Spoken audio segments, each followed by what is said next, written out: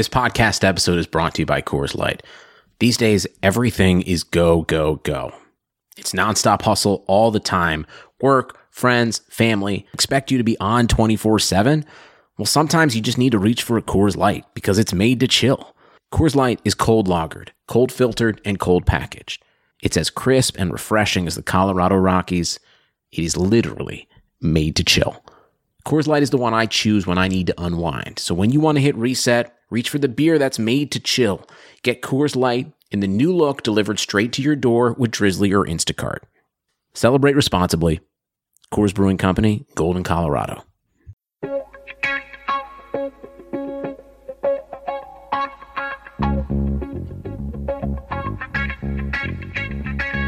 Karlsson, världens bästa Karlsson, hoj här kommer Karlsson, ingen annan Karlsson spelar jag så bra som mig. Karlsson scores! Karlsson, Yes! Welcome everybody to another episode of the Keeping Karlsson Fantasy Hockey Podcast, the best fantasy hockey podcast in the world, hosted by two guys who own Erik Karlsson in their keeper pools. I am your host, Elon Dubrovsky, and I've got another fun beat writer interview for you today. I talked to David Schoen from the Review Journal in Las Vegas, all about the Vegas Golden Knights. It was a really fun chat. We went a bit long because there were a lot of players to talk about, and who's complaining, right? We really covered a lot of ground, and it was really fun. I think you're really going to like this interview. Before we get to that, of course, let me mention that we are presented by DobberHockey.com, which is the top fantasy hockey website in the whole entire world. I'm always over at Frozen Tools prepping for these episodes and doing my research for fantasy hockey. It's an invaluable resource. I feel like a lot of people don't even realize it outside of maybe Keeping Karlsson listeners because I always mention it, but Frozen Tools is one of the best things out there. And then the actual site itself, Dobber Hockey, you've got great articles all the time, daily ramblings coming every single day from really smart people like Michael Clifford, Ian Gooding, the whole team over there. So you definitely want to check it out and be up to speed with everything going on in fantasy over at DobberHockey.com. But with that, let's go to my interview with David Schoen all about the Vegas Golden Knights. Enjoy. Okay, everybody, really excited for this next interview. It's time to talk Vegas Golden Knights, and I've got a ringer here, Golden Knight reporter for the Las Vegas Review Journal, David Schoen. David, welcome to the show. Awesome to be on. Thanks for having me. Yeah, I was really excited when you agreed to come on because you are the man when it comes to tweeting about the Vegas Golden Knights. I'm excited to talk to you about them because this team, you must have a fun job, right? I just talked to Alan Mitchell about the Edmonton Oilers, and that's a team that's only made the playoffs once since 2006. Meanwhile, Vegas started just 3 seasons ago, makes it to the Cup Finals in their first year. Then last year, it was looking like they were going to go on another run before Cody Eakin took that major penalty in the third period versus the Sharks, and that was all she wrote there. And then this year, year 3, was looking as good as ever for the Golden Knights. At the time of the pause, they sat first in the Pacific, earning them a bye into the playoffs. If this NHL return to play happens, which it does seem like it's going to happen, according to how busy your day was today. Though actually, when you look closer, things weren't looking as good for Vegas all the way through the year. Like after losing 4-0 to Minnesota on February 11th, the team was tied for third in the Pacific with Calgary and Arizona. They were just a couple points away from being outside of the playoff picture. But after that game, a switch got flipped. Vegas was unstoppable for the next month. They won 11 of their remaining 13 games to secure that top spot in the division. Do you have any idea what changed in that final month that led Vegas to find that next gear and become such an unbeatable team? Like, did it have to do with Pete DeBoer taking over as the coach? Did he make any changes that contributed to this run? Yeah, kind of all of the above, I think. I mean, to start with, obviously, they were a team that was expected to do well from the beginning. So it wasn't like they had an empty cupboard or anything like that. If anything, they were sort of underachieving, which may have cost Gerard Gallant his job in essence. And I think it took a little bit for them to adjust to Pete DeBoer. And, the systems weren't much different, but there were a few tweaks, a couple of significant things. The penalty kill especially is very different. It's basically like completely inverted in terms of where they're pressuring. They used to pressure really high up in the zone, and now they're kind of dropping back and they're really pressuring in the zone, things like that. That's a difference. There's a difference in the breakout if you watch really closely where the center kind of swings back through the zone and things like that. But I think really it was just more about getting the most out of a team that was supposed to be, really good and kind of a favorite in the Pacific Division to begin with. It took a little bit, like I said, but I think they clicked. They made a couple deals. They got Alec Martinez in there. I think that solidified the blue line. Couple other, little things that we'll kind of talk about. We've got a whole lot of time to discuss, but yeah, I think there were a few things that maybe they just needed a kick in the butt, and that all sort of happened over the last month before the pause. Yeah, you're right. Like, this team was looking good going into the year. I was surprised that they weren't like a strong team all the way through. When I started looking at what happened throughout, it's even more impressive, by the way, that they were winning so much at the end, because they didn't have Mark Stone for that final stretch of the year. He missed the final 6 games. And Mark Stone is one of these players, like, I find it so incredible. They made it to the Cup finals in 2017-18. That was without Mark Stone. Like, they actually fully upgraded their second line following a year where they made it to the Cup finals. They exchanged Haula, Neal, and Perron for Stastny, Stone, and Pacioretty. So that seems like a pretty nice upgrade. And while Pacioretty led the team in points this season, it was Mark Stone who had the highest point pace. His 63 points in 65 games, that was good for a 79-point 82-game pace. And like I said, his season got cut short at the end with a lower body injury, cost him the final 6 games of the year. I see you tweeted on June 12th saying that Stone has declared himself 100% healthy and ready to go. So that's good to hear. And yeah, I'm curious to know, like, Mark Stone, he seems like maybe an underrated player. Like, even though he put up a 79-point pace, which is elite, you don't hear people talk about him as like one of the great players in the league, even though he's like amazing possession-wise, one of the best when it comes to takeaways and not having giveaways. So would it be hyperbole for me to say that Stone might be one of the more underrated players in the league? Like, I feel like Bergeron and Kopitar are always brought up as examples of some of the best two-way players, but I feel like Stone should be in that conversation. Yeah, I think he started to get a little bit of that publicity and recognition last year. I think he was second in the Selke, and obviously, like, the takeaways are sort of the stat that everybody points to with him.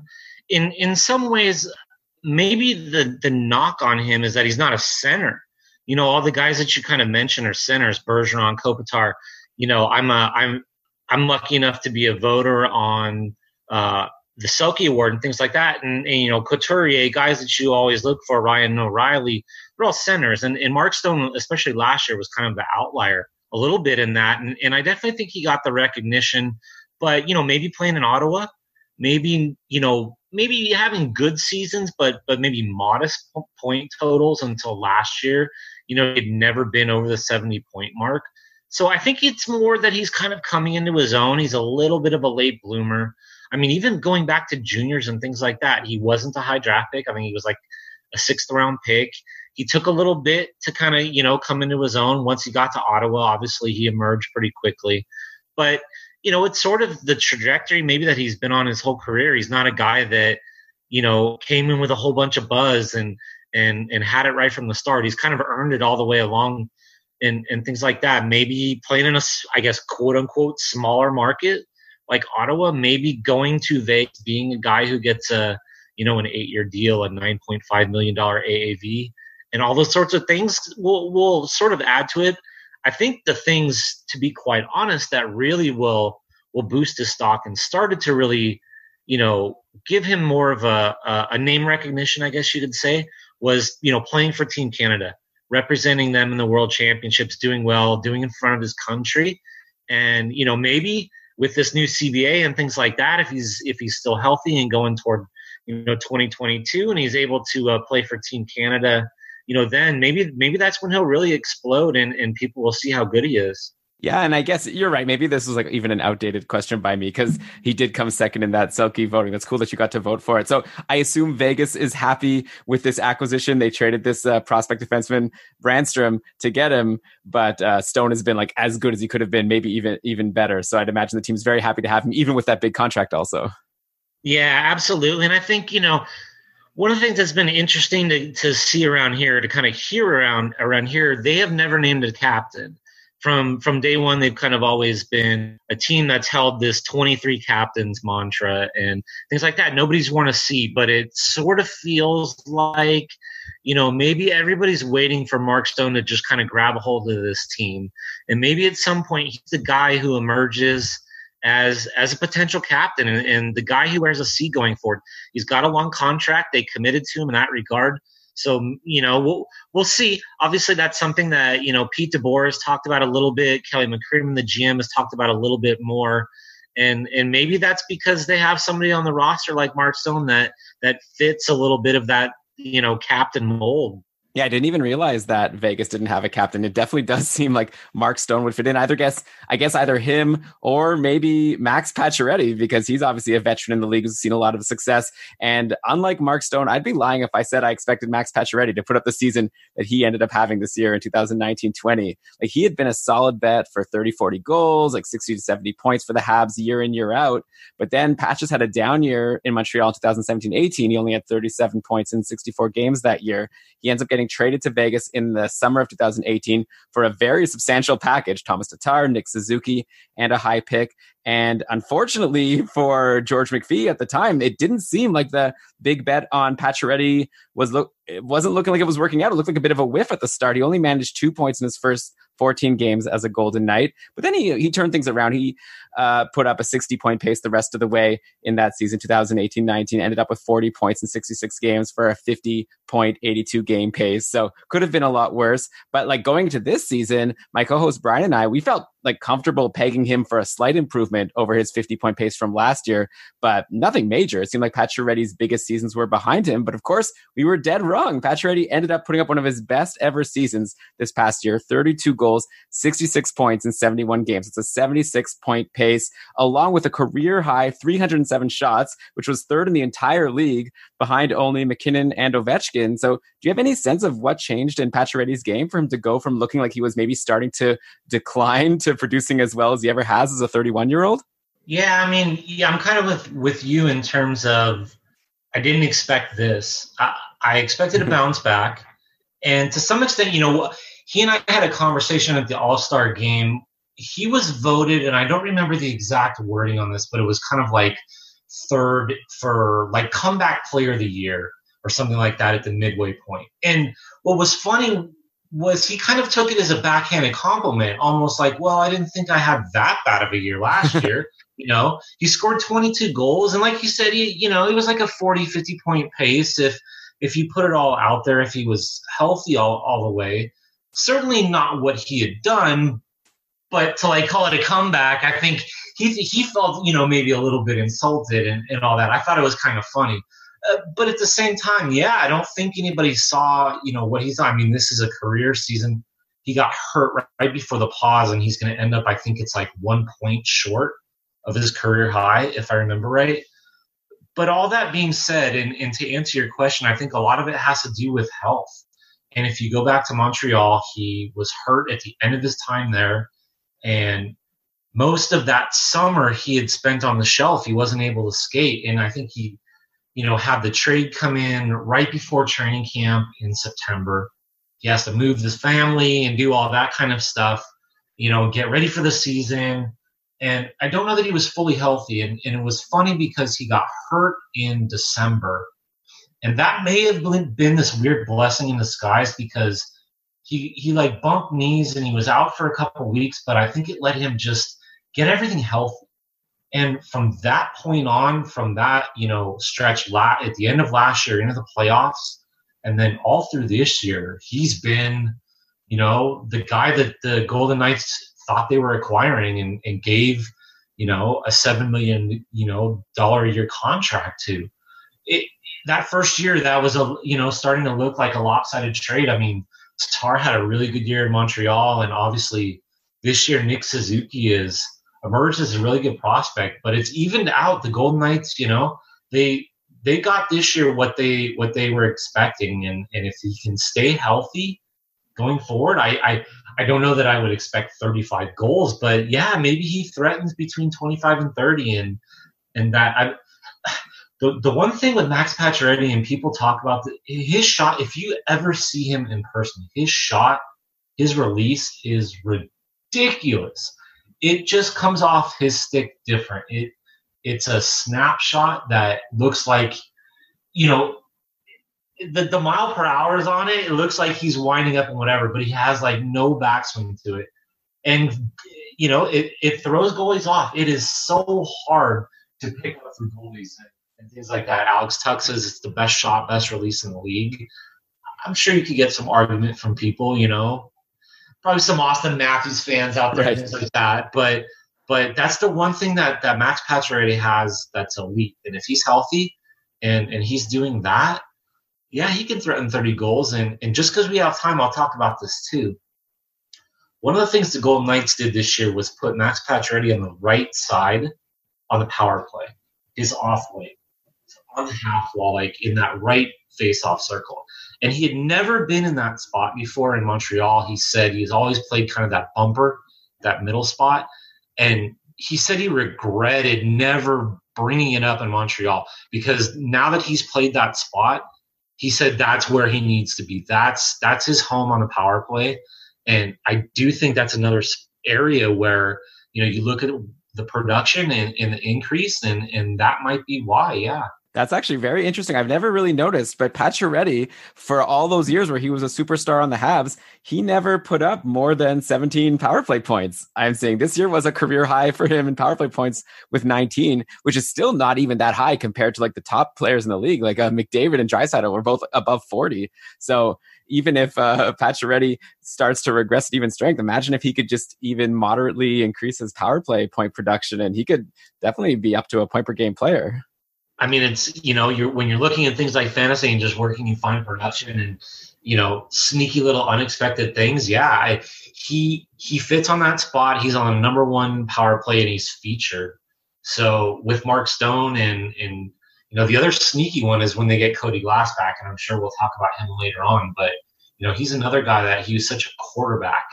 And, if he's there and Max Pacioretty's on the ice, it's a combination you look for. It's work. They have some kind of chemistry. They found it in training camp and some early season games. So just something to kind of look for, down the road, really. Yeah, it's like very exciting because I feel like with Pacioretty, he might still be a little bit underrated just because, if someone looks and sees, okay, yeah, he had 66 points this year, but his last couple of years were really bad. So averaging it out, he still is probably on the decline, but you're giving lots of reasons to expect for him to be able to keep this up moving forward. And you're right, just playing with a superstar like Mark Stone obviously is going to help him to make sure he doesn't fall too far. And yeah, and like if you say he has this amazing shot, well, he took 307 of them this year. So with a strong shot and throwing it so many times, yeah, you're going to expect a lot of goals to happen. So very good for the Golden Knights. And yeah, I guess it's probably the debate is still open about whether they won or lost that trade because Nick Suzuki had a great rookie season and Tatar obviously has bounced back after, wasn't he like benched for playoff games when he was in Vegas? What happened with Tatar? Yeah. Tatar, it was a weird thing. I don't know that I've ever gotten the full story on it, but it just never clicked, whether it was on ice, off ice. He just kind of never really found a role.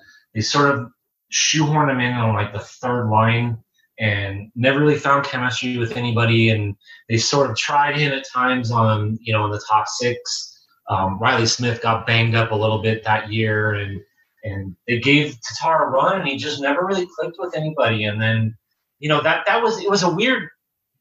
was a weird locker room, and weird is probably not the right word. Tight knit is probably the better word. And to have somebody come in at that point in the season at the deadline with all the success they had, I think was just, maybe that was a difficult thing for anybody short of like, Wayne Gretzky or somebody coming into that locker. They just had such a special thing going right then that anybody that they, were adding to it, it just had to click right away, and it didn't for him. So, they moved on, and they felt like, they felt like they had to upgrade that second line. You mentioned it, early on they completely rotated over between Howe and Neal and Perron, and Pacioretty was at least part of that. Yeah. Yeah, I mean, it definitely seemed like they really got a better end of that deal in terms of the present time with how Tatar was looking. And yeah, so he turned it around in Montreal. That's good. It's nice if both teams can have a win there. And if Vegas obviously goes on to win a cup in the next couple of years, and I'm sure they won't be complaining. And we'll talk about if we think they can do it. But so moving on from Stone and Pacioretty, on the flip side, Vegas's longtime top line trio of Marchessault, William Karlsson, and Riley Smith, they all had their career years in Vegas's inaugural season. like in that 2017-18 miracle season, Marchessault was near a point per game. William Karlsson scored those 43 goals with that wild 23.4 shooting percentage. Riley Smith put up 60 points in 67 games. That was an over 70 point pace. Since then, all three have dipped back down to like around 60 point paces in the subsequent 2 seasons. And, that's solid production, right? Picking up a point in 3 of every 4 games is great. Well above what all 3 were producing before they came to Vegas. That's for sure. But definitely a tier or 2 below what they did in that first expansion year. So do you think at this point, is it fair to assume that this is the production we should be expecting from Marchessault, Karlsson, and Riley Smith moving forward during their tenure with the Golden Knights? Or is there like one, say, of the 3 that you could see as most likely to maybe get back to what they did in that 2017-18 season? I don't know that any of them are going to get close to that first season, other than maybe like what Riley Smith did, just because he seems to be pretty close and pretty consistent all 3 years in terms of production. But I don't know if Marchessault is going to get to, like a 75-point season. And I don't know if Karlsson's ever going to obviously score 43 goals or get to like a 78-point season. But I could also see both of those guys maybe having a slight tick up from where they're at. They're both, Karlsson especially, if he's able to find a little bit more of a shooting touch, the assists are there. I mean, if he turns into a 25 goal, 35 assist guy, I don't think that's out of the question. I don't think it's out of the question for Marchessault to, get to 60, 65 points, approach something like that. But I don't know that either of them really it's fair to project them, I guess, as a point per player, game. I think that first year just it snowballed, it clicked, and obviously Karlsson with everything he touched seemed to find twine. It just, it beat a goalie no matter what between the legs or anything like that. So I do think that Marchessault, Karlsson, guys like that have value. And I think, maybe you can project a little bit of a tick, but I don't know that you can ever really expect, if you're going to make like a fantasy lineup to have those guys and say, all right, I got a 40 goal scorer in William Karlsson. That's just probably expecting too much at this point. Yeah, especially because I've noticed Karlsson's shooting has gone down since that first year. Like he had that high shooting percentage when he scored 43 goals, but he did take 184 shots. Then the following year he went down to 169. I guess this year he was also pacing for around 160 or I guess he was shooting a bit more. It's just like that was so wild that he was able to score so many goals when normally he's not even such a big shooter.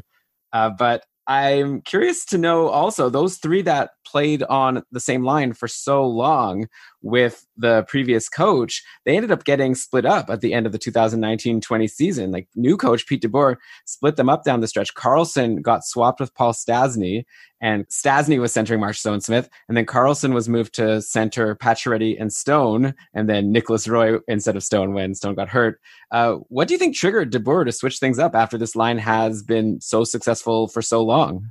I think part of it was injury. So William Karlsson got hurt in Buffalo the last game of Gerard Gallant's coaching career. So when Pete DeBoer came aboard, he didn't have William Karlsson. I want to say it was for 8 games, but I don't know if that number is exactly right. Whatever it was a stretch of time, and so he kind of moved guys around. And then when William Karlsson came in, it just kind of worked out, that was where he slotted in. And I think Pete DeBoer said, he's not married to any of the combinations, obviously, that had worked or not worked before, that, it was about what was, going to find chemistry at that point. And to some extent, I also think he clearly saw the combination of Pacioretty and Stone with whichever center as the number 1 line. And I think he saw William Karlsson as the number 1 center. Oh, I see. And so if you're going to kind of do that and experiment and kind of ultimately go that way, I think it sort of evolved to where that was the number 1 line. And I don't, you could argue, I think more than anything, Pacioretty and Stone are the 2 that showed at least especially on paper, you look at some analytics and things like that. Their chemistry, their Corsi, their expected goals for and goals for, goals against, all those sorts of things are pretty much ridiculous regardless of who's playing center.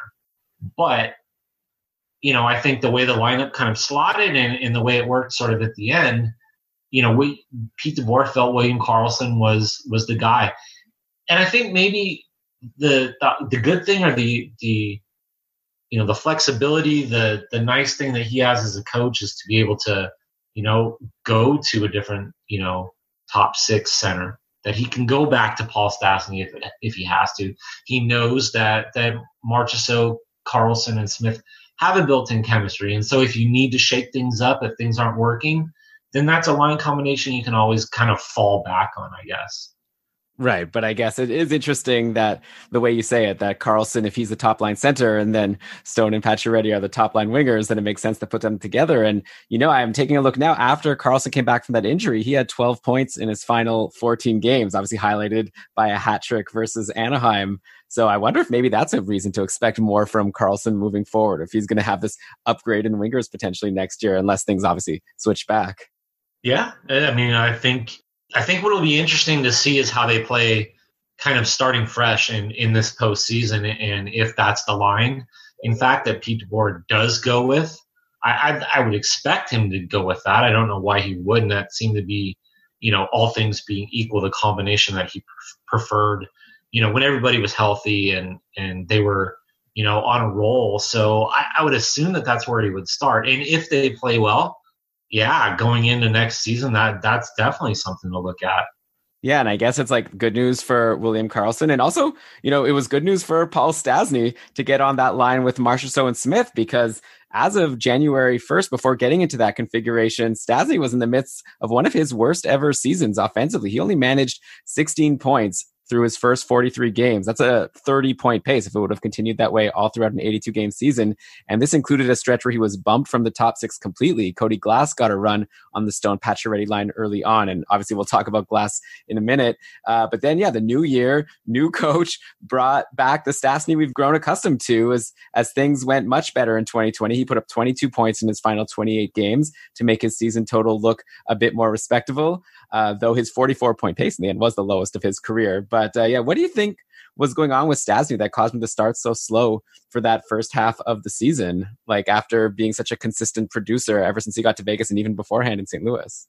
Yeah, so this is where, I have a hard time because I don't want to be too rough, but at the same time, you have to look at maybe the age, and you have to look at how much tread maybe is still left on those tires, I guess. The one thing that he did talk about at one point during the season was that he was maybe not fully healthy to begin with, that he was overcoming an injury from the summer and still working his way back. And so maybe that had something to do with it, but it was clear, like you pointed out statistically, but, especially just watching it, he was not affecting games for the first few months. And whether he was a half step behind or just something wasn't clicking, whatever it was, I don't want to put this entirely on him, but you pay $6.5 million a year for a guy, you expect a certain amount of production. For sure. They were struggling at the start of the year, and offensively was part of it. And, you have to look to Paul Stastny as at least, a part of the reason for those struggles and things. And yeah, he got it turned around. I guess the harsh thing is, if we're going to talk about stuff like salary cap and all those sorts of things, which are reality in the NHL right now, it looks like that salary cap is going to stay at $81.5 million for at least next year and maybe the season after that. So somebody like Paul Stastny, who's got a pretty big contract, obviously makes more than somebody like William Karlsson, let's just say, maybe he becomes vulnerable on an off season and things like that if they have to clear salary. They've got guys like Cody Glass waiting in the wings. There's guys, further down the pipeline if we're going to look at like Peyton Krebs. And one of the things that was interesting this year was after they traded for Chandler Stevenson and the way that he emerged, and he was an acquisition in early December, and he played with Stone and Pacioretty at points and was producing it, at least career numbers close to in his 41 games, he has 22 points with the Knights. I mean, that's more than he had in his entire career, up until then.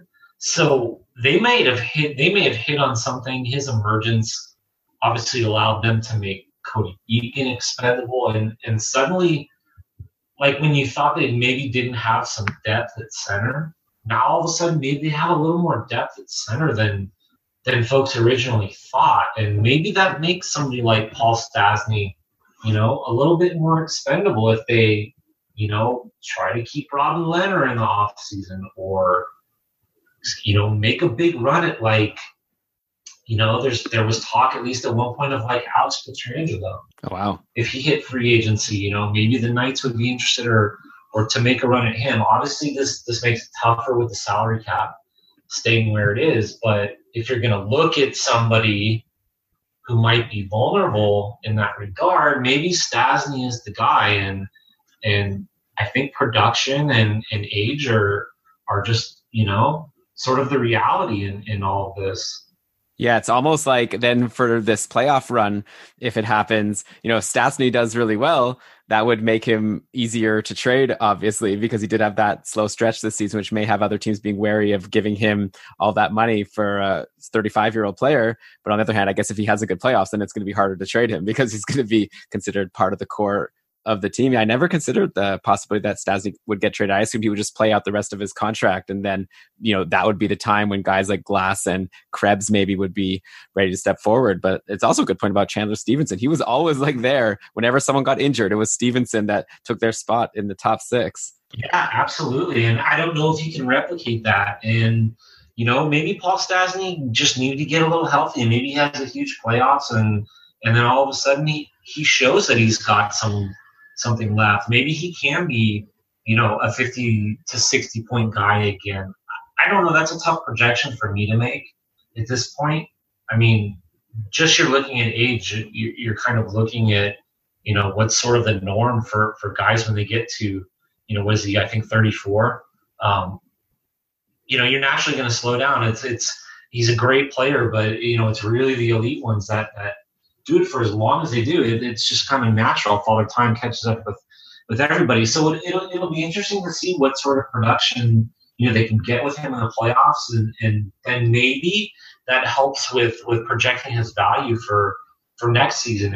And if he's a guy that sticks in Vegas and stays in the top six, then he's going to have good line mates. If he's bouncing down around the lineup, he's maybe playing third line minutes, which he did at different points in this season, and maybe he's the guy that you're not going to be able to rely on for a fantasy lineup. Yeah, for sure. Well, yeah, he was basically doing nothing for that first stretch, but then it did seem like he had some chemistry with Marchessault and Smith. So it'll be interesting to see if he sticks with them and if he can continue, because he was putting up basically like a 60-point pace while he was with those guys. Though, of course, the person who would be most likely to rain on Stastny's parade next season in terms of offensive upside has got to be Cody Glass, the 2017 sixth overall pick, who had a really nice start to the season. He had 6 points in his first 9 games. Like we discussed, he bumped Stastny from that Stone and Pacioretty line. But that success didn't last for Glass. He ended up having what looked like a pretty tough rookie season. He only managed 6 more points in his final 30 games that he played, but interspersed with that, he missed time with a knee injury. He ended up getting demoted to the minors, and he aggravated that knee injury, I read, in the AHL All-Star game, which led him to have season-ending surgery at the start of March. So actually, before even digging into Glass's play for those 39 games that he did have with the Golden Knights, is there any update on how his injury recovery is going? Like, do we know if we should expect him to be fully healed by the next time the Golden Knights play? I guess not for this upcoming playoffs, but at least for next year? Yeah, when we got the update from Kelly McCrimmon a few weeks ago, Cody Glass will not be available for, like the postseason tournament coming up, the return to play and all of that. But he should be 100% and fully healed for next season, especially if they're expected to start in like December or maybe even January. Then he would expect to be fully healed. Okay, that's good to hear.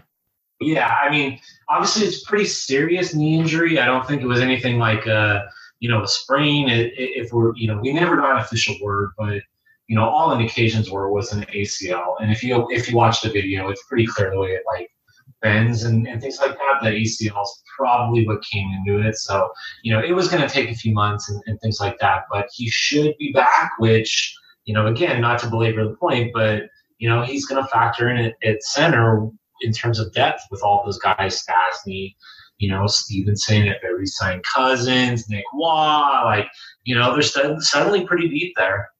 Yeah, this team, I don't know. I thought expansion teams were supposed to be bad. I grew up in Ottawa. It took a long time for things to start turning around, but I guess Vegas just gets all these good centers right away. Yeah, rigged. It's rigged, right? Yeah. It's like online poker. It's rigged. Right. Yeah. Well, you cover poker, so you can tell me. Yeah, I love making the jokes about online poker, though. So that's funny. Well, hey, a lot of people thought that things were rigged when that penalty cost them that playoff series against San Jose. Though I always would retort saying, what kind of team lets in 4 shorthanded goals on one power play? Yeah, absolutely. It's kind of funny. Like I was thinking back, for stuff for this and whatever. The story that I've told about that is, so they scored the first goal, and I usually my routine is to go down or at some point in the third period down to the media room and make sure that I'm down there, finish my story, and then get closer to the locker room and all that. So as I was going down, they scored the second goal, and I kind of got down there and I walked into the media room and I sort of mumbled something out loud about how I thought it was a BS penalty. And I always think back on it now, how everybody must think I was like just this complete homer, like, all the Vegas reporters like, it's not a penalty and whatever. And, and I just remember like seeing the replay though and going, oh my gosh, if this cost them. And then it just kept happening. And I saw the third goal and then I saw the fourth goal and I'm like, unreal. Like, and the one thing, though, is that you knew as it was happening that was like a historic moment. That was going to be something that everybody remembered in hockey 20, 50, maybe even 100 years from now. They're going to talk about that play. Yeah, it's true. So, hey, that's one thing to hang their hat on. Then I was actually taking a flight somewhere the next day, and they were replaying that game in the airport, and it was wild to just watch that third period again, knowing what was going to happen. Okay, we were talking about Cody Glass. I did want to ask you, when he was healthy for that stretch, I don't know how healthy he was. I guess you could inform me on that. Like, how do you think he looked in his first season in the big leagues? Like, do you think he'll have a chance to once again break into the top 6 next season, but this time for a longer stretch? Or do you think he'll need to accumulate some more experience before he could land a spot with Stone or Marchessault and bump someone like a Paul Stastny? Yeah, so it's hard to say. So here's the thing I always try to remind myself and others with Cody Glass is like how young he is. And I think there's this, there's this habit people have or whatever you want to call it to like rush everybody. And you say, oh, he was picked 6th overall. That means he's got to arrive in the NHL by this time. He's got to, produce this because this guy did and this guy did. And I think it's such a disservice sometimes to guys in their development that, they get there at a different rate. And maybe it's going to take Cody Glass a little bit to, physically get that weight on and be a guy who can hold up for 82 games and things like that. I don't know what his impact can be next year. It'll be interesting to see, obviously since the season was paused and we haven't been around the players, I haven't seen what he looks like and how he's used the rehab, maybe to his advantage and to strengthen all parts of his body. Because that's the one area that really you can just look at right from the start and just say he's just got to continue to keep getting stronger and put those pounds on really. It might take a little bit. I don't know. The thing that I never tried to assume that I'm smarter or pretend that I'm smarter than, Kelly McCrimmon and George McPhee and their staff and the folks that actually do this for a living. So I don't know where they project Cody Glass in like, Paul Stastny in terms of the conversation that we had earlier, and is he ready to step in? Does that make Paul Stastny expendable because, they have Cody Glass ready. They have Chandler Stevenson who can step in, and maybe Cody Glass can play on the third line. That's what's hard for me to read in terms of, getting in the mind of the Golden Knights front office and what is their thinking.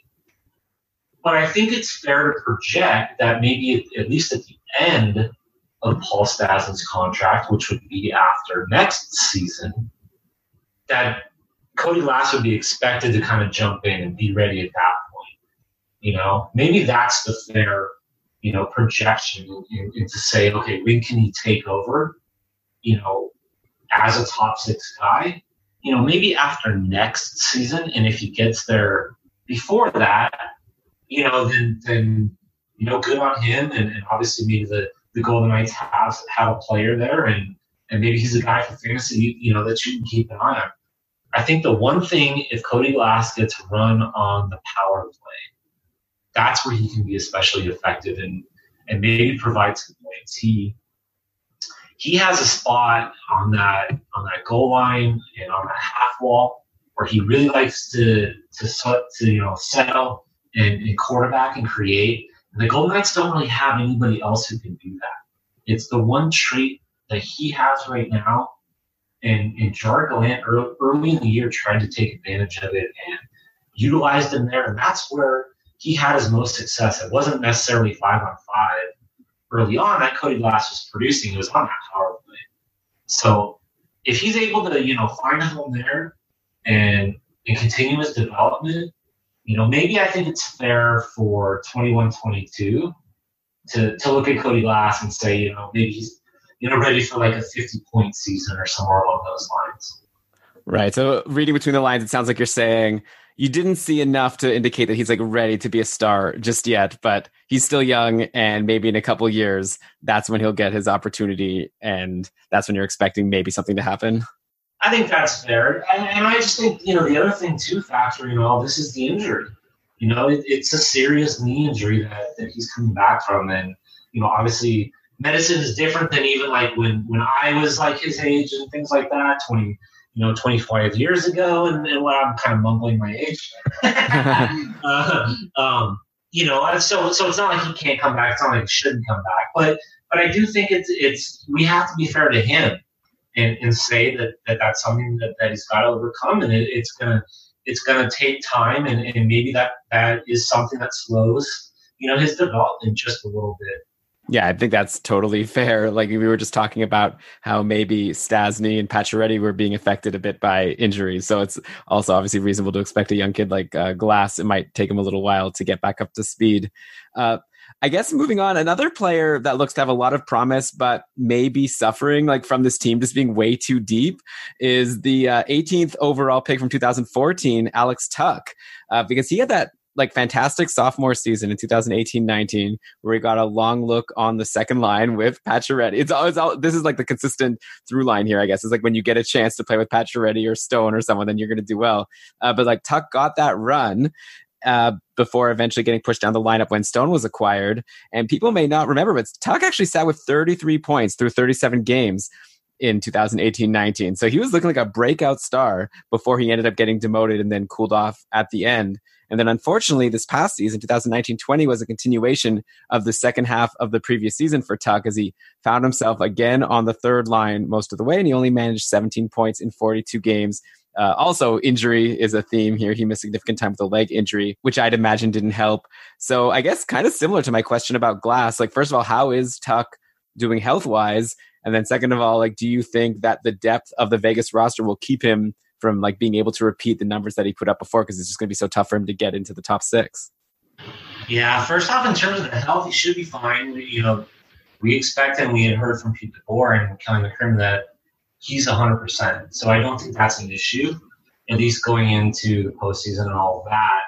The Golden Knights have been pretty stingy, at least so far, in releasing the names of the guys who are participating in Phase 2. They've only released, I think, like 12 names, and I don't think Tuch is one of them, but that doesn't mean that he's not participating, because our understanding is that almost the entire team, if not the whole team, has been, in Vegas and participating in that. So he should be fine. As far as Tuck, like I could do an hour and a half just on Tuck. Like, wow. This whole thing, because this whole situation is fascinating to me, because I think you hit the nail on the head. And what people forget is that at the trade deadline last year, Alex Tuck was the Golden Knights' leading scorer. And he absolutely 100%, like you said, was having a breakout year and looked like, emerging star. And they gave him a big contract, just short of $5 million a year for 7 years. And it looked like they had just absolutely robbed the Minnesota Wild, to get him. And then all of a sudden, like you said, they trade for Mark Stone, and there's not room in the top 6 for him. He bumps down to the third line, and the production dips, and he gets hurt. And then this year, he just, it was like stop-start kind of the whole way. He got hurt right at the end of preseason and missed the first few games, and, just came back, and it never really hit for him. But it's so interesting because, in terms of an expansion team, he's maybe the one guy that they have that you could look at as like a young sort of prospectish, still emerging forward that might be, an expendable, valuable trade chip. I look at, so like the guys in Toronto that always seem to get mentioned, like Kapanen and Johansson, and, these young guys that there's just not room for, but if they went somewhere else, they can emerge. And that's, the chip that Kyle Dubas can play and maybe use. Tuck is like the closest thing the Golden Knights have to something like that if they're going to make like a bigger deal, I think one of the things that I've been wondering about or suspicious about is if they try to do something at goaltender, if they can't afford to keep Robin Lehner, maybe they look elsewhere and maybe they look at a younger guy. Thatcher Demko's name has been mentioned. I don't know why they wouldn't look at like Georgiev with the Rangers. If the Rangers have to move one of those guys, it seems like a situation that the Knights might look at. And to me, if I'm going to try to put a trade together or something like that, and I'm a scout for another team, and I look up and down that roster and like, who on the Golden Knights would interest me if I'm, another team? Alex Tuck's name would be, if not at the top of the list, like very near it.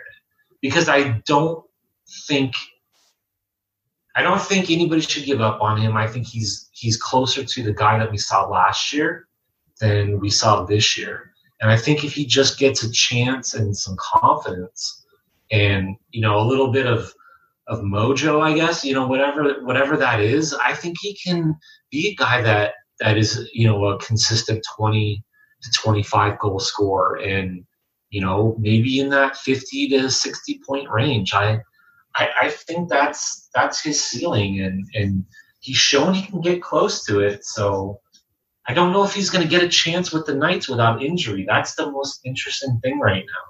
Yeah, I guess it's just like a nice problem for this team to have. If they have this player that you're saying is capable of being like a 60-point guy, and they just don't have room for him because they're just too good. And so, yeah, I guess it would make a lot of sense if they can find another team that's interested and then fill a need that they have in net, which I definitely want to get to before we're done here. I saw you wrote an article just today about Robin Lehner unveiling his newest Golden Knights themed pads. So doesn't that mean that he for sure is going to want to come to Vegas and maybe we'll give them a discount? Absolutely. Yeah, totally right. Absolutely. He's got the pads. He's ready to go. Like, yeah, it's gotta be. I mean, that's probably the biggest question for them in all seriousness. Once it gets to the off season, they've got Chandler Stevenson, Nick Cousins, who are RFAs. But Robin Lehner is really the big UFA and the one that, would probably cost the most. I mean, clearly of the ones that I mentioned, he would command, probably in the neighborhood of like $6 million a year. If somebody's going to commit to him long term for the last, this will be his 4th straight year of going to free agency. So I'm sure at this point he's just more interested in a long term contract. Yeah, for sure.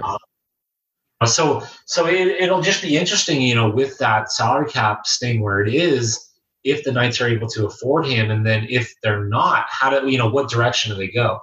Because they traded Malcolm Subban and they made the decision. If nothing else, they made the decision at that point.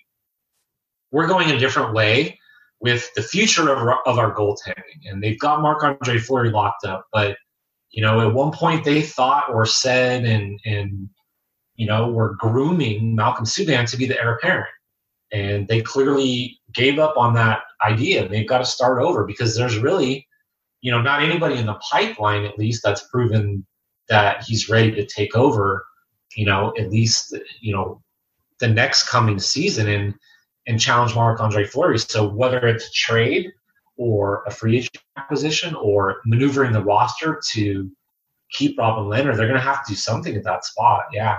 Yeah, okay, so we might as well just keep talking about the goalies. And I did see that they signed Oscar Danks recently, but I assume that's more for like their minor league teams. He's not someone that we should be considering as an option for them.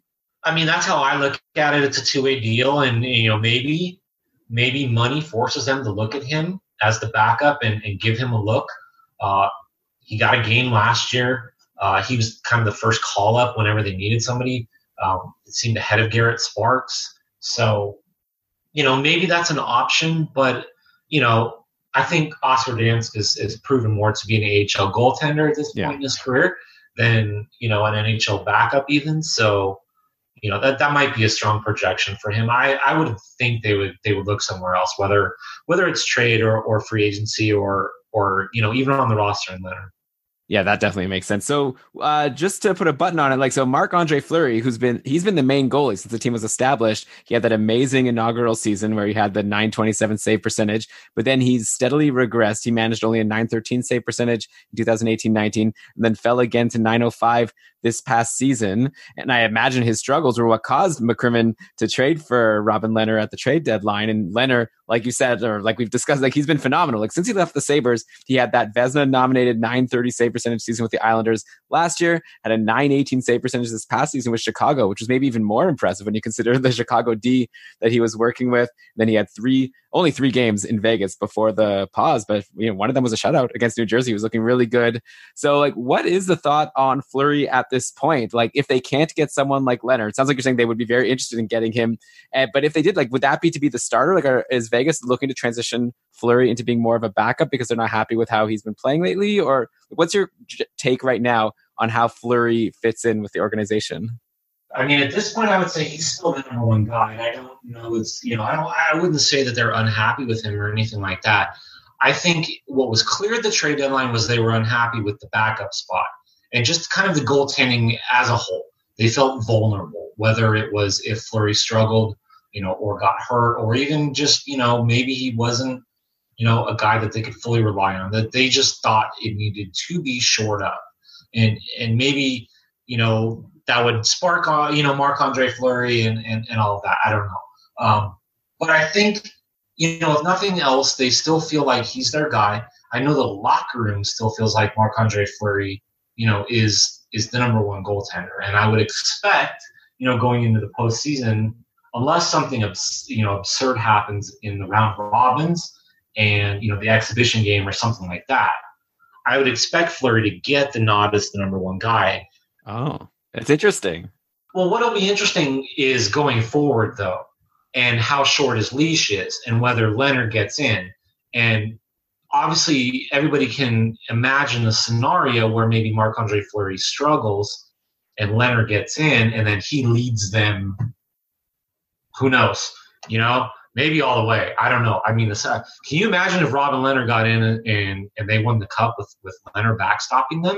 I mean, at that point, then all of a sudden you have a monumental decision if you're the front office, and you have to decide, in which direction are you going and who are you going to commit to. I think what's fair at this point is to just, look at the numbers, and you brought them up, and statistically, Robin Lehner is a better goaltender at this point than Marc-Andre Fleury. The numbers show that. So in terms of could the Knights say, look, Lehner's the guy and we're going to try to go a different way with Fleury, whether that's, a timeshare or making Lehner number one and Fleury backing up, or trading Fleury, or all those different scenarios. I mean, it's possible, sure. I mean, the one thing I've learned with all this is it's a business, and anybody can get traded, and nothing's really guaranteed. Everybody's sort of vulnerable in that sense. So if the Knights at some point, I think it would take the off season to evaluate it or to look at it and say, we're gonna go with Robin Lehner. I mean, I don't think it would be the first time that a team looks at a goaltender and says we think somebody's better. I mean, it wouldn't even be the first time that happened to Marc-Andre Fleury, right? Like, I think he was expected. Yeah, Matt Murray took over. That would be pretty funny if now Lehner led them to a cup and Fleury once again was watching from the bench. But yeah, I also feel like I recall Lehner was expressing some displeasure when he was in Chicago, how Corey Crawford kept on getting starts, even though he thought he was playing better. So I wonder if the Golden Knights are trying to curry favor with him, they probably want to give him the first game. But I guess you don't plan your playoff strategy around how you're going to sign unrestricted free agents. But yeah, it's a very interesting situation. I mean, I think they would risk losing the locker room, to be quite honest, if Fleury isn't the guy, unless it's obvious, like I said, unless something happens and it's just clear, like he's maybe not ready or whatever. I would expect Marc-Andre Fleury to be ready. He's a complete, consummate professional. So, like, he's going to be in shape and ready to go. But, like, if he got hurt or something and behind the scenes everybody knew that maybe he wasn't 100% and you had to go the other way, okay. But I think all things being equal, Fleury's got to get the first role. That makes sense. And also, maybe it's not fair to look at him just in terms of his save percentage, because like you said, they didn't have a backup they could really rely on. So Fleury's been played hard, and maybe he could have done better if he would have gotten more rest. One player I definitely need to ask you about, a lot of people have asked because we've talked about a lot of star players on the team, but we have a potential emerging superstar over on defense, because Shea Theodore finally had the breakout season that we've been waiting for after failing to pass the 40-point mark in the first few seasons of his career. Theodore burst through that barrier in 2019-20. He put up 46 points in 71 games for a 53-point pace. And actually, that doesn't tell the whole story. Similar to Stastny, Theodore started off pretty mediocre. He only had 12 points through his first 34 games. But then from December 13th on, Theodore was a different player. He ended the season with 34 points in his final 37 games. That's a 75-point pace during that stretch. Those 34 points starting on December 13th ranked him second among defensemen during that stretch, behind only Roman Josi. So this guy was a star in the league for the second half of the year. And of course, this amazing run coincided with Pete DeBoer taking over as coach. And you could see that Theodore's ice time got bumped up to around 23.5 minutes per game, when it was closer to 21.5 minutes for the first half of the season. So was it a team system change that caused Theodore to turn him into a superstar halfway through the season? Or was it more that he just found another gear in his game? So I think it was a few things. And part of it, I think, is let's go back to last year in the World Championships, because what happened was he tested positive for, I think it was elevated levels of testosterone, if I remember right. So what ended up happening was that test triggered an examination, and he was found to have testicular cancer. So he was treated for all that, and he recovered over the summer, and it did set him back, obviously physically and just in terms of the hockey stuff and, how he was able to prepare and get in shape. And then he got a muscle tweak or something, a really minor injury at the very start of training camp, during testing. So I think part of what happened was it just took him a little bit longer to kind of get up to regular season speed. For the first little bit, I think he was still kind of in, training camp shape, and he was getting through it. And then once he got into, I think, full shape, we really started to see it. And Gerard Gallant started to kind of take the reins off him a little bit. And we sort of saw the offense begin to emerge. But when Pete DeBoer got here, and you mentioned the ice time, but along with the ice time is just sort of the system stuff. And one of the things that DeBoer did in terms of the breakout and things like that was emphasize the defenseman jumping up into the play and becoming, the fourth guy in the rush and things like that. that suited Shea Theodore so well, and just that emphasis and that freedom, really, I think just was exactly what he needed. That was sort of the last step for him, I guess you could say, in terms of his emergence. And I still think there's more on the power play. I still think he's got more in him in that and production. But Pete DeBoer kind of made a joke one time. So he played, I think it was like 20-something minutes, like 28 minutes, or some ridiculous number in Montreal because they were chasing the game from like the first period on. And we asked him in Boston like the next day about it.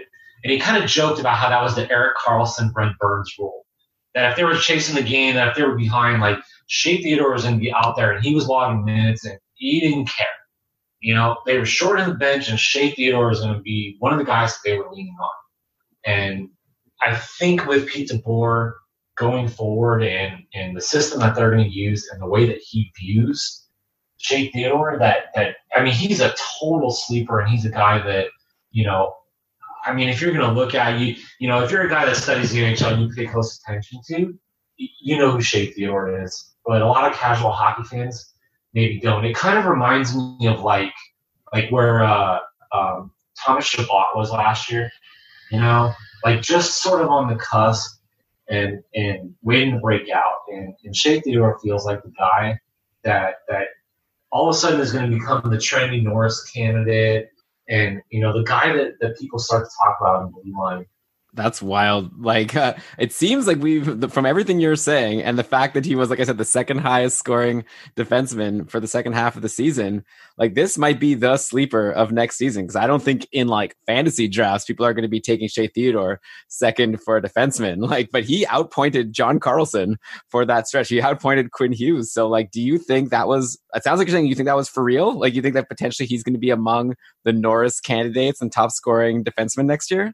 I don't know. I mean, maybe not quite there, okay. But I do think like a 50 to maybe 60 point season out of him is completely within the realm of possibility. I don't, Carlson was on pace for something ridiculous this year, and like I don't know that Shea Theodore's ever going to put up like Brent Burns numbers, because right now he doesn't do as much in terms of production on the power play. I think that's the difference. That's where those guys log so many points, and maybe that's where they separate themselves as offensive defensemen. 5-on-5, I think Shea Theodore's as good as any of those guys, and maybe if he can take the next step on the power play, then yeah, a 70-point season. I don't know that I see that. I'm not going to be the guy that's going to project that. But if what was he on pace for this year? 53 points? Overall, it was a 53-point pace, but it was, like I said, like two very different stretches in the first half and second half. I mean, I think it's absolutely fair to expect that next year as a minimum, and maybe he gets to 60, 65, sure. Yeah, I mean, I don't want to put words in your mouth here, but it's very exciting always when you have a player that's looking like he's primed for a breakout like Theodore was. And it was an interesting point you made about how, Pete DeBoer was coaching Burns and Carlson when they were like two of the highest scoring defensemen in the leagues. So maybe he knows how to bring these points out of defensemen. And emphasis too, he's going to want Shea Theodore to jump up in the play and be active and do those sorts of things. And if he's going to consistently log, 23, 24 minutes, that's the other thing too. He's just going to have more chances, really. Yeah, and aside from Theodore, there's another defenseman on the team, so a lot like Burns and Carlson. Though obviously, this isn't now the comparison's starting to get a little thin. But I really had my eye caught by Alec Martinez, but for his short run with the Golden Knights after they acquired him at the trade deadline from LA for a couple of picks. Martinez wasn't doing much of anything offensively for the Kings this past season, but once he got to Vegas, he put up multi-point games in 3 of his first 4 appearances as a Golden Knight. He ended up with 8 points in 10 games with Vegas before the pause, along with the super high block counts that he's been known for in fantasy, at least for a long time. Do you think what we saw out of Martinez can continue moving forward? Like, should we expect him to be a big part of the Vegas decor in the playoffs and then next season, like seeing those top pairing minutes with Theodore and significant time on at least the second power play? Yeah, minutes-wise, for sure. I don't know that we're going to see, almost a point-a-game pace or anything like that. I think he can score a little bit more than what he did the last couple of seasons with the Kings. I think if you look at, career numbers and things like that for Martinez, in the high 20s, maybe low 30s points wise is realistic. Because again, I think it goes back to, a little bit of the freedom that he's going to get with the Knights and the emphasis, within the system to jump up in the play. It feels like in LA, he was sort of asked to, especially toward the end there, be a little bit more of a stay-at-home guy, more of a defensive defenseman, not worry about jumping up the play, and also all those sorts of things. And I don't know that he's, an offensive-minded guy or anything like that, but he can skate. He's got some mobility, and he can move the puck, and he seemed very comfortable in the system that the Golden Knights played in. And clearly right now, the way that the lineup sort of shakes out, they've got Braden McNabb and Nate Schmidt as one pairing, and they've got Alec Martinez and Shea Theodore as the other pairing. And then the third pairing is Nick Holden, probably with Zach Whitecloud. That's how it ended. So the one thing that we learned, and that I learned from covering a lot of Golden Knights Sharks games when Pete DeBoer was the coach, is that he is absolutely unafraid to shorten his bench with defensemen. And if he's got to ride 5 or 4 defensemen for a game, like, he is completely uncompromised in doing that. And if they get to the playoffs and they feel like we're going to shorten the bench and I'm going to match up and I'm going to put, my top 4 defensemen out there as much as possible, Alec Martinez is going to get a ton of minutes and a ton of opportunity with, Shea Theodore probably as his partner and probably good line mates for the most part. I don't know how much he's going to do on a power play. It'll be interesting to see, kind of how Pete DeBoer works the second unit and whether he's got like Nate Schmidt there or he's got Schmidt and Alec Martinez or how he kind of, configures all of that. But at least in terms of, like you asked, how does Alec Martinez figure into their plans? Yeah, heavily. Like, he is in their top 4 and one of the guys that, I think in that last few weeks really stabilized them. Yeah, I mean, Vegas is really picking up these big pieces at the trade deadline. It's like a theme for them. Like, they got Mark Stone a couple of years ago and then Martinez and Robin Lehner this year. Like, I guess it's cool to have a team that's ready to go and upgrade at the deadline to go on a playoff run. Yeah, that seemed like a great acquisition for them. So you brought up Nate Schmidt. If you had to predict for next season, who's going to have more points between Martinez and Nate Schmidt as like the second highest scoring defenseman on the team? That's like such a fantastic question, by the way. In Vegas, they would love that. They do what's called prop bets at the sports book, kind of one guy versus the other. Like, that's a fantastic prop bet. So my guess is Nate Schmidt. I would just say, based on track record and, kind of the fact that he's a little bit more consistently been over 30 points. But yeah, I mean, I think Martinez, especially in that system and with the ice time that he'll probably get, I think he could challenge the 30-point mark, and that's really where Schmidt's been. So probably pretty close, yeah. But I lean Schmidt.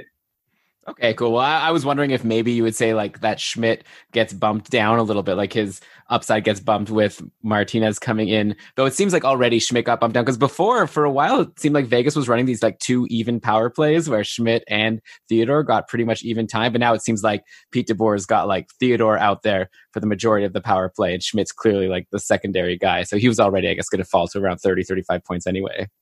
Yeah, probably. I mean, he had tinkered a little bit. I mean, Theodore was obviously the main guy, and then they were running that second unit with like both Martinez and Schmidt for a little bit, and then kind of Schmidt had been running it for a while when Gallant was still there because they preferred like a 4-4-1 defenseman setup, and they used that for like both units if they could do it. So it'll be interesting now that they have Martinez and a different coach, going forward, how they look at that second unit and what they sort of want out of that. And maybe that evens up their chances. Maybe that, maybe that makes them, I guess maybe harder to differentiate, when you're looking at it in terms of fantasy between the two. Yeah, well, of all the teams in the league, like Vegas is one of those teams that you could actually have a pretty nice looking second power play, right? Because if you have, let's say, I don't know, Pacioretty, Stasny, Stone, and Carlson on the top power play, then that still leaves like Riley Smith and Marcia, so like some really good players to go with whatever defenseman. But obviously, it depends on how much ice time they end up actually getting. All right, so I guess let's look now to the future, not to this upcoming playoffs, but there are a lot of listeners to Keeping Karlsson who they're tuning in for the prospect talk. They're like, okay, I already know that Mark Stone is good. I already know that Shea Theodore is on the verge of breaking out, but I want to know about the 2019 17th overall pick, Peyton Krebs, who you brought up before. And I'm curious to get a sense of how he's looking right now, 1 year after being drafted. He had a fantastic season this past year when healthy, 60 points in 38 games with the Winnipeg Ice of the WHL. Unfortunately, he only played in those 38 games because he missed the start of the season with an Achilles injury. Also missed some time at the end of February. So yeah, a lot of Vegas players spent a lot of time in the infirmary, unfortunately. But yeah, got to imagine the Golden Knights organization was happy with what they've seen out of Krebs since picking him, right? Like, and is there any sense yet of if or when we should expect him to get a shot with the big club?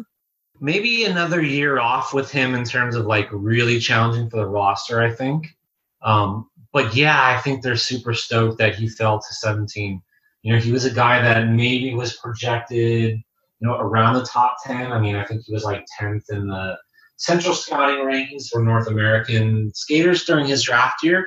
Obviously, that doesn't take into account like the international guys and what have you. So it's hard to know exactly where he would have slotted. But I think it was clear that his Achilles injury, maybe bumped him down, made him available at 17 for the Golden Knights. And they feel like they got a steal. I think he's a guy physically that it's going to take a little bit, like Cody Glass, like we talked about, just to mature. He's a guy, I'll use the scouting term, like he's projectable. He's not a guy that physically developed right away at like 18, 19 years old. And he's got the physique that's, ready to go. Especially at the draft, like he looked 18. He looked young, like I remember looking at him thinking like, oh my gosh, like you can tell he's, would be like fresh out of high school or something like that. So the idea of, him jumping into a man's league at the NHL and all of that, I think it's probably too early. I think, they'll take a long look at him, next year. And I would expect that he would spend another year in juniors, probably absolutely dominate. And then the year after that, maybe he challenges for a roster spot or develops in the AHL. But, again, I think he's a guy that it seems like from the little bit that I've seen of him, just has a lot of character. Maybe down the road is a guy that they've talked about. He's captain like every other team that he's played for. So he's got some clear leadership qualities. And in terms of on the ice, he's a playmaker. And maybe that means he's a guy that his ceiling is like, a second line center. Maybe he's a guy that challenges as a first line center. But, I absolutely think they're happy that he fell, to where he is. But I think, the one theme that you heard me talk about this with Cody Glass and kind of with this, George McPhee had a quote, and we in the media totally latched on to it, and it's become like this inside joke and things like that. But he made a comment about how the Golden Knights prefer to overcook a prospect rather than rush him. And I think what that sort of means in terms of Peyton Krebs is that, they're not going to be in a hurry to get him to the NHL. If he has to spend a year eventually in the AHL, so be it. But they're going to do everything, sort of for his development and what they have to do. And when he's ready, it'll show up. And just real quick, I guess if nothing else, like he played the season, so he should be 100% in terms of the Achilles. I don't think that's an issue at this point going forward. And, if nothing else, I think maybe that's what helped them, land a player that maybe they wouldn't have been able to get otherwise at 17. Yeah, it seems like the other teams must have been a little bit short-sighted if they were worried about this injury because, so he took a little longer to start his season in the WHL, but then once he got there, he looks like he dominated. So, Yeah, lucky for Vegas to get such a good pick. And okay, here's another prop bet for you that I don't think Vegas would actually make a prop bet like this. Like, who do you think ends up sort of like slotting in higher in the lineup and say 3 years from now between Krebs and Cody Glass? Like, who's seen as the guy? You mentioned Krebs as like a potential number one center. So does that mean you're leaning him? Yeah, see, I don't know. That's the hard part. That's what the scouts get paid for. I would love to see them more. I haven't seen enough of Krebs yet. The only thing I've seen of him really is like some video, some highlights on Twitter, things like that, like on the Winnipeg Ice website or whatever. I don't know that I get a real feel for it. Like, I have to see them both at like a training camp and all of that. I mean, right now, if you told me, you have to pick, I would imagine Cody Glass would probably be the number one center and Krebs would be number two. But you never want to limit guys and maybe it flip-flops and, maybe that turns into a good problem for the Knights if they have, two number ones or, I say this as a compliment too. Maybe they have two number twos. Like, that's not a bad thing either. Sure. Hey, well, I definitely know it's not a problem to have two number ones. The Pittsburgh Penguins have taught us that. Yeah. It works out fine. Another player that I was asked to ask you about, patron Michael wanted me to ask you about Jack Dugan, and I know you know a lot about him. I saw a bunch of your articles about him over the last couple of months. So he is a 22-year-old that was a finalist for the Hobey Baker Trophy this past season. He had this great season in the NCAA, 52 points in 34 games with Providence College. And I saw that GM Kelly McCrimmon announced in early May that Dugan agreed to join the organization because I know there was a risk that maybe he'd go into free agency or something. So is Dugan someone that people should be excited about joining the team? Either, I'm not sure what the update was for this playoff. I think he's like not eligible or is eligible for this playoff run. But either way, I'm more curious to know like what's the plan for him like next season? Is he someone that could be in the lineup as soon as next year? Yeah, so I've gotten a total headache trying to figure out what's going on with him. So I'll explain the situation a little bit. Basically, like, he is in the exact same situation as like Kaprizov in Minnesota and Sorokin and with the Islanders, Perunovic with the Blues and all of that, where the NHL did not allow them or is not allowing them to apparently play in the 2019-20 season. So like they're going to be ineligible to play for the upcoming postseason tournament. Apparently, though, and a source told me that what might happen, and this gets into a little bit of the technical contract stuff, but what might happen is Dugan and like those players might be able to actually sign for the 2019-20 season and burn the first year on their entry-level contract, even though they would be ineligible to play in the postseason. So that might be like the compromise. Basically, like the NHL doesn't want, and Bill Daly said this, like they don't want ringers. And he used that phrase. He referred to them as ringers for the postseason. And not to veer off topic too much, it's totally ludicrous of the NHL to think that way because these guys would all be eligible to play in the postseason had everything been normal and we not experienced the pandemic and all that. To give an example, Jack Dugan is in the exact same situation as Cale Makar last year, where once his college season was done, like he could sign, and Makar signed with the Avalanche and then jumped in during the playoffs. So had it not gone through the pandemic and all that, Jack Dugan would have been in the exact same situation and could have done the exact same thing. But it doesn't look like that's going to be able to happen. In terms of like long term, so I'm going to go back a little bit in terms of our discussion with Alex Tuck. And I bring that up because I don't know if Jack Dugan is quite ready for the NHL right away. I think he needs a little bit of time just to like adapt to the speed of the pro game, whether that's, playing an NHL game or, playing some time in the AHL, getting a cup of coffee in the NHL. Well, however the development plan the Golden Knights, feel is best. But I don't know right away that he can jump into the lineup. That being said, I think it's possible that if you look at the Golden Knights' just depth overall, and you were to say, like, where would Jack Dugan be a good fit? I could see totally, like, third-line wing.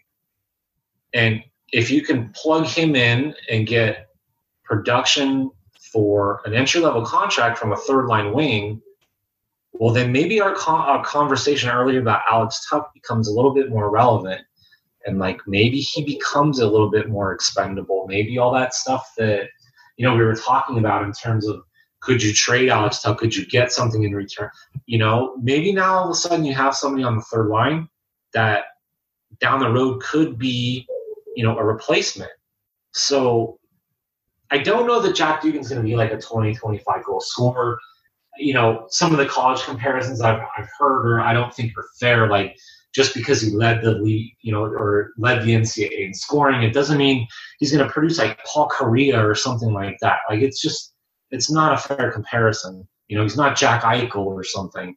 But the Golden Knights might have hit on a fifth round gem. I mean, he's a guy that went through his first year of draft eligibility and wasn't even taken. And the Golden Knights took him in the fifth round.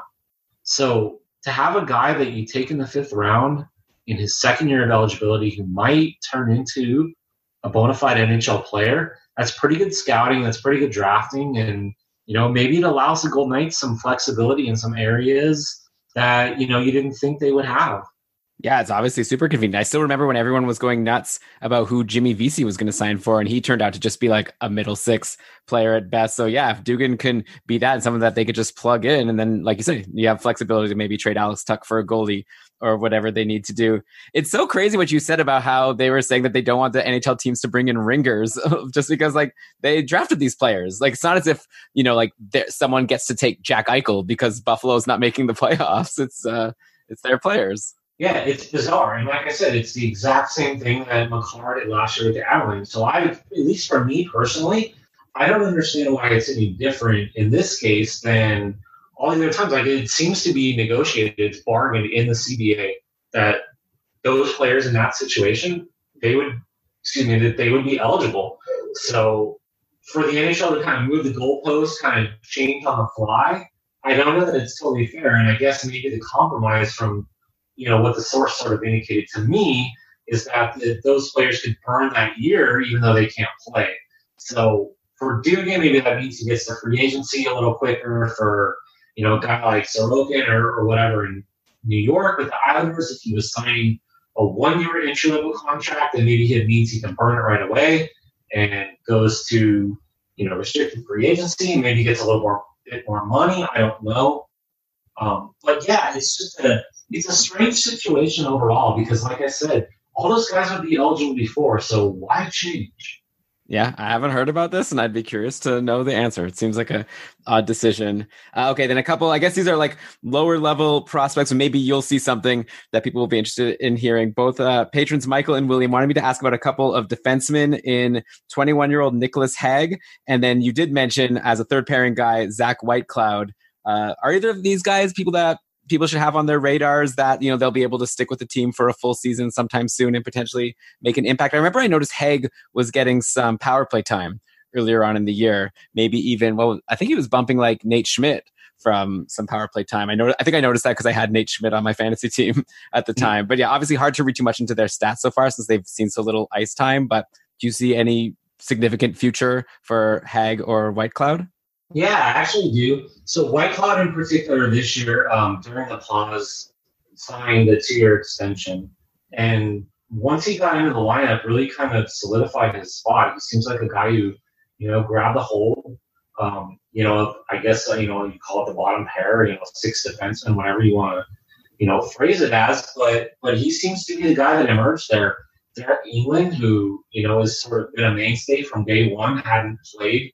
I think it was like 17 out of the last 18 games before the pause. I think it was like the final 13 games that he was a healthy scratch. So it looked like Zach Whitecloud had, bumped in from the lineup and found a pairing with Nick Holden. I would expect, at least for training camp and probably into the postseason, that they would go with that. And we'll see how it works. And at least at this point, you probably have to project Zach Whitecloud as one of the defensemen for next year. England is an unrestricted free agent. He's 38.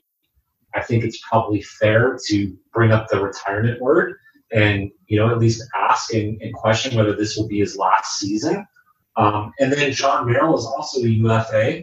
And they re-signed Nick Holden in February, and that sort of, at least from the outside, looked like a commitment from, toward Holden over Merrill. Looks like that's kind of the choice they made, and I'll probably let Merrill walk in free agency. And what that would do is open up a spot for somebody like Nick Hague. What happened with him was he was there for the first half of the season. He was kind of on the AHL shuttle a little bit, but for the most part, was in the lineup. And then when Pete DeBoer got there, they decided to take a look at Zach Whitecloud, and sort of for salary cap reasons and how to have him massage the roster and things like that, Nick Hague was the one that went down to the AHL. Zach Whitecloud comes up and, finds a home, and Nick Hague was never able to get back into the NHL. But I would imagine, next year, as, again, salary cap stays frozen and they look to, getting production from entry-level contracts and younger players and things like that, that Nick Hague would be, probably one of the first guys that they look to, as, replacements, I guess you could say, if you let Merrill walk and, if England retires or if he signs elsewhere or something like that.